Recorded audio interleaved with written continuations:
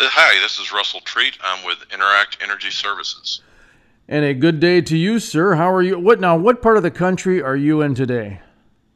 Well, I'm actually in downtown Denver this morning. Downtown Denver, but you're based out of, is it Houston? Yes, yeah, Oh, I'm based out of Houston. okay, so but what's going on in Denver? Business, pleasure, or Business and okay. pleasure. I mean, It's it's hard all, it's to all, if you do it right, it's all the same thing. exactly right, and that is I'm glad you brought that up because I think it's important for people to be reminded. I know a lot of us know this, but it's important to be reminded that if you really truly do what you love, you never work a day in your life.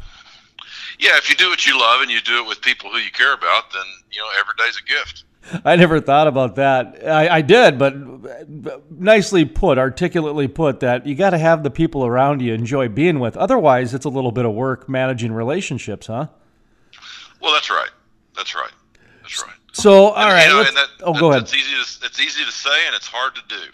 So let's talk a little bit about your podcast. That's kind of the meat of why we brought you on the program today. You've got an energy podcast. So talk to me about the genesis of this a little bit. How did you get into the podcast business or the podcast world? Yeah, so that's actually an interesting story. So I'm kind of a geek from way back. I was playing with computers and software before playing with computers and software was cool. And so I've always been interested in technology. I started listening to podcasts kind of in earnest maybe 5 years ago. And I just had this idea. I liked the medium, and I had this idea about, well, if I were going to do a podcast, what would I do? And I arrived at the name first because it's catchy. It's the Pipeliners Podcast. And then I kind of arrived at, yeah, I'm committed. I'm going to do this. And then it took about another year, maybe year and a half to really kind of pull it together and get clear about why I was going to do it, what I was going to do, and how I was going to do it. And the why is simply this. I learned what I know about the oil and gas business, about the pipelining business, mostly by going to conferences and trade shows and by talking to people older and wiser than myself, or hanging out and listening to those kind of conversations. And the nature of the pipeline business is it's very kind of geographically dispersed. It's all over the place. A lot of people who work in the business may never get to go to a conference and really get any education about all the various aspects of what pipelining is. So I just decided I'm going to talk to these people who I enjoy talking to and have some fairly technical, geeky conversations, and we'll see if anybody likes to listen to that kind of conversation. And as a vehicle to help people learn the business or learn about the business. And I've been really blessed. I mean, the response that I've gotten has been very positive, and really it's kind of humbling just how many people have been providing feedback and expressing their appreciation for what it is I'm trying to do. Do you have any background in the media? You certainly seem that you can carry on a conversation. You've got a good voice. Is that just kind of something you have and decided to do a podcast? Or, did you take some journalism classes in college that kind of sparked the bug? No.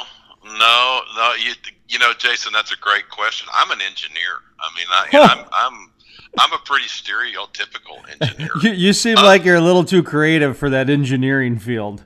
Well, I'm a little bit of both, but I work in automation and measurement, and you'd be surprised how many people that work in that domain are musicians or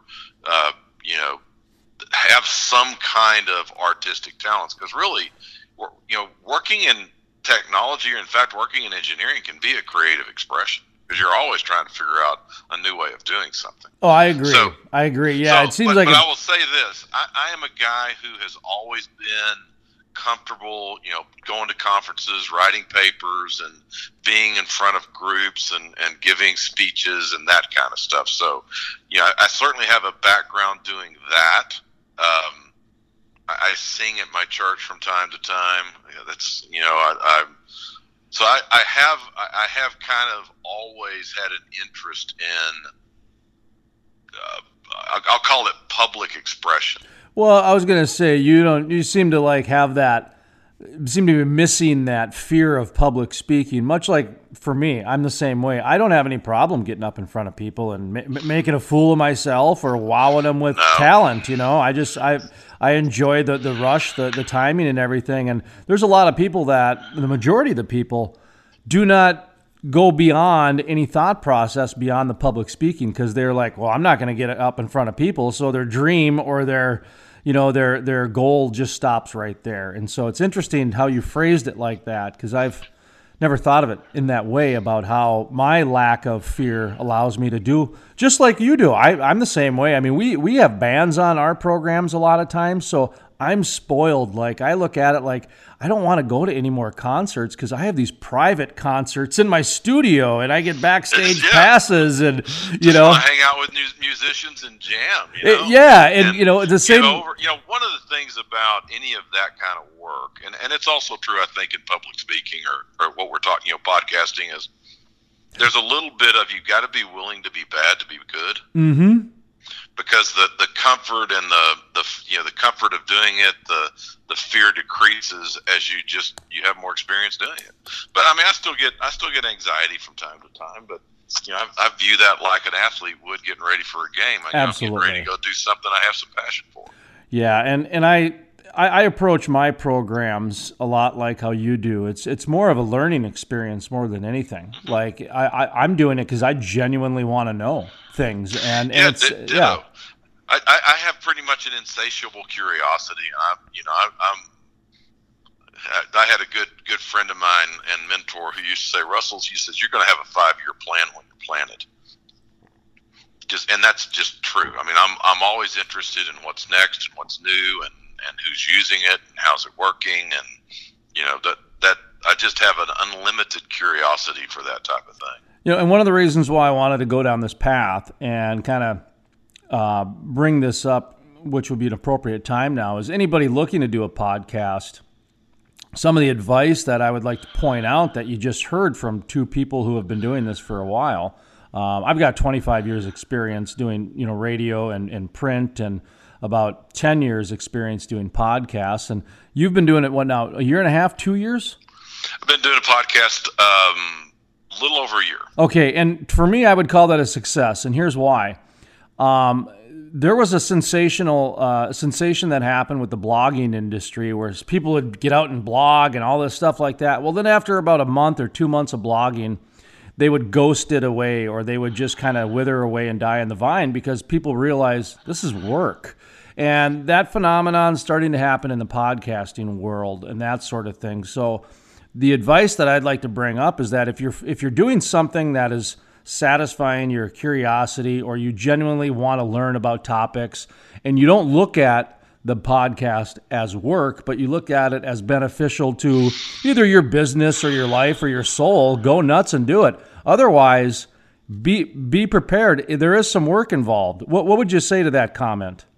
Oh, it's absolutely true. I think the big thing, I run 3 businesses, and I think the big thing for me about starting a podcast was figuring out how to resource it, because I have the technical expertise to, mix the sound and build the web pages, but I don't have the time or really the interest in all that part of podcasting.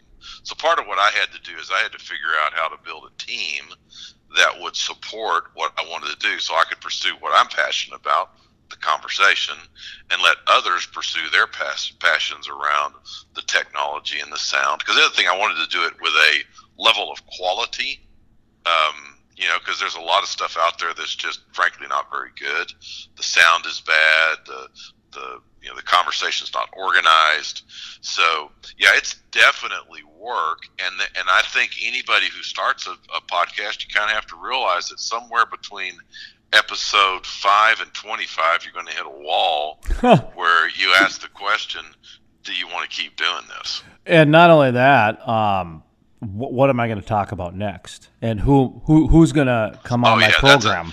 Oh my gosh, it's like payroll, man. It comes every week. I got to have an episode. Well, yeah, and for a guy like me, I do them daily. And so, I do daily radio programs, which we then turn into podcasts. And if I didn't have that radio outlet where I have the traditional, monetization, revenue source model, that sort of thing, there's no way I would do a daily podcast. It'd be way too hard to keep up with, unless you were getting compensated for that being your full-time job. You know what I mean? Yeah, right. But I mean, I think the point you make is a good one. It is work. And it does require some planning, and it does require some competencies to do it well.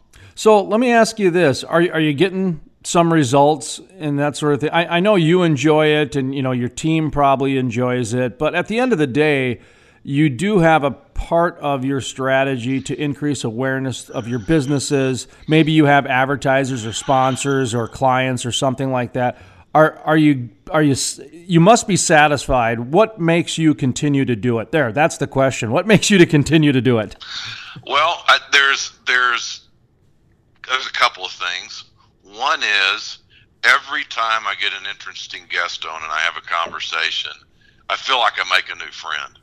And that, to me, that I just find a lot of joy in that. And I love the geeky kind of getting into the weeds of the technology kind of conversations. One of kind of my go-to guys is a guy named Clint Bodungeon, and he's a cybersecurity guy, and I work in SCADA and pipeline control systems and that sort of thing. So cybersecurity is a big piece of that. And we'll get on, and oh my gosh, the geekometers in the red zone. We just go nuts. And those are some of the episodes I get, the most feedback about, the most positive feedback about. So one thing is, I just love the people. I love the conversation. That helps to keep me going. But the other thing is, there is a business part to this. One of the challenges in our niche, the pipelining niche, is to get known. So we've been around a long time. I actually started the company in '94, but we're relatively small, and not a lot of people know about us. So part of the podcast is to, provide a service to the industry, but also help more of the industry know who we are and that we're here and what we do. When it comes to podcasts, I think if I were to give advice to somebody, I'd say the best way to start, or one of the ways to start, would be to find out, obviously, what you're going to talk about. And is it going to be a general type of a podcast where you're going to be competing with a lot of different things? Or is it going to be a micro or a niche type podcast where you got to go find your audience, because not everybody wants to know about, granite countertops or whatever? I don't know. What, You've got kind of a niche one. Did you kind of want to go down that niche route, or did you start out with, say, an oil and gas podcast, and then it went down to the Pipeliners podcast? Do you understand my question? Yeah, I do absolutely, and I think it's a great question. I actually gave that a lot of thought, because there was kind of two aspects of this. I didn't want to focus solely on what our companies do, to make a living. But I also didn't want to focus super broad. So I spent a lot of time, trying to get comfortable about what is kind of the domain of conversation. And what I came to is, the domain is anything that somebody working in a pipeline company would be interested in knowing, and would be valuable to them to know more about their business and how to do their job. So that's much broader than what we do, but it's also super nichey, because that's a hard market to even, figure out how to define. It really is, because quite honestly, their time is so fragmented and demanded that the podcast works out perfectly for somebody in the oil and gas industry, but it's very difficult to get their free time. Does that make sense? Oh yeah, I mean, and one of the things that kind of sold me on the idea of do the podcast thing is, in our business, there's a lot of windshield time. So there's a lot of opportunity for listening to radio, or listening to, well, even depending on where you are, even radio may not be very viable, but certainly you can listen to podcasts. Well, so I think there's a growing demand for good content that is, helpful to me in what it is I'm trying to do or what I'm interested in. Yeah. I know one of the consulting parts I get into is the audio portion, whether it be radio, whether it be podcast. It's an audio format, which at the end of the day means hands-free. And up in North Dakota, there's flooding issues, and so of course, when the floods happen, radio becomes king, or because everybody needs their hands to sandbag and that sort of thing. And that's true when you start thinking of it like that in the oil and gas industry. All those jobs that a lot of those guys need their hands in order to do things, but they can have a radio station or a podcast going. There's the windshield time. You got engineers and CEOs driving an hour to 2 hours to a rig and that sort of thing. So they need their hands free and they need to drive on the wheel and listen and that sort of thing. There's a lot of that, even in agriculture, fixing fence posts, milking cows, that sort of thing. So there's a lot of different industries and a lot of different shop time and garage time where the podcasts and the radio really can shine. That's what I've noticed. Oh yeah, I think that's absolutely true. I think that's absolutely true. I think I've been surprised. I might kind of be interested in your opinion on this because, you hear about, the hockey stick and you bang into a market for a while and then suddenly it kind of goes viral. That has not been my experience at all. I mean, we've had fairly quick growth, but it's been steady. That's what I've had. I've had too. Yeah. I've had a couple things that have quote unquote gone viral, but I mean that doesn't. You're lucky if you can probably keep 10% of what went viral, I guess, or pick up. It's difficult, Like I said, people are busy, and in order to get them to subscribe and genuinely subscribe, and get them engaged. It's work. Even your own network doesn't necessarily, become as engaged as you'd think and that sort of thing. So it's, I don't know. There's a competition for airtime. Oh, without a doubt. I mean, it was a Rupert Murdoch. He used to always say he was in the eyeball competition. That's all. He just wanted people's eyeballs. He didn't care after that, type of a thing. And Rupert Murdoch, Fox News or Fox Empire. But if by the way, Russel Treat, he's with is it Pipeliners Podcast? Is that the name of it? Pipeliners Podcast, yes. So if you were to do an elevator pitch, a 2 to 3 minute overview, if you would, how would you describe your podcast? It's where Bubba Geeks come to learn about the pipeline business.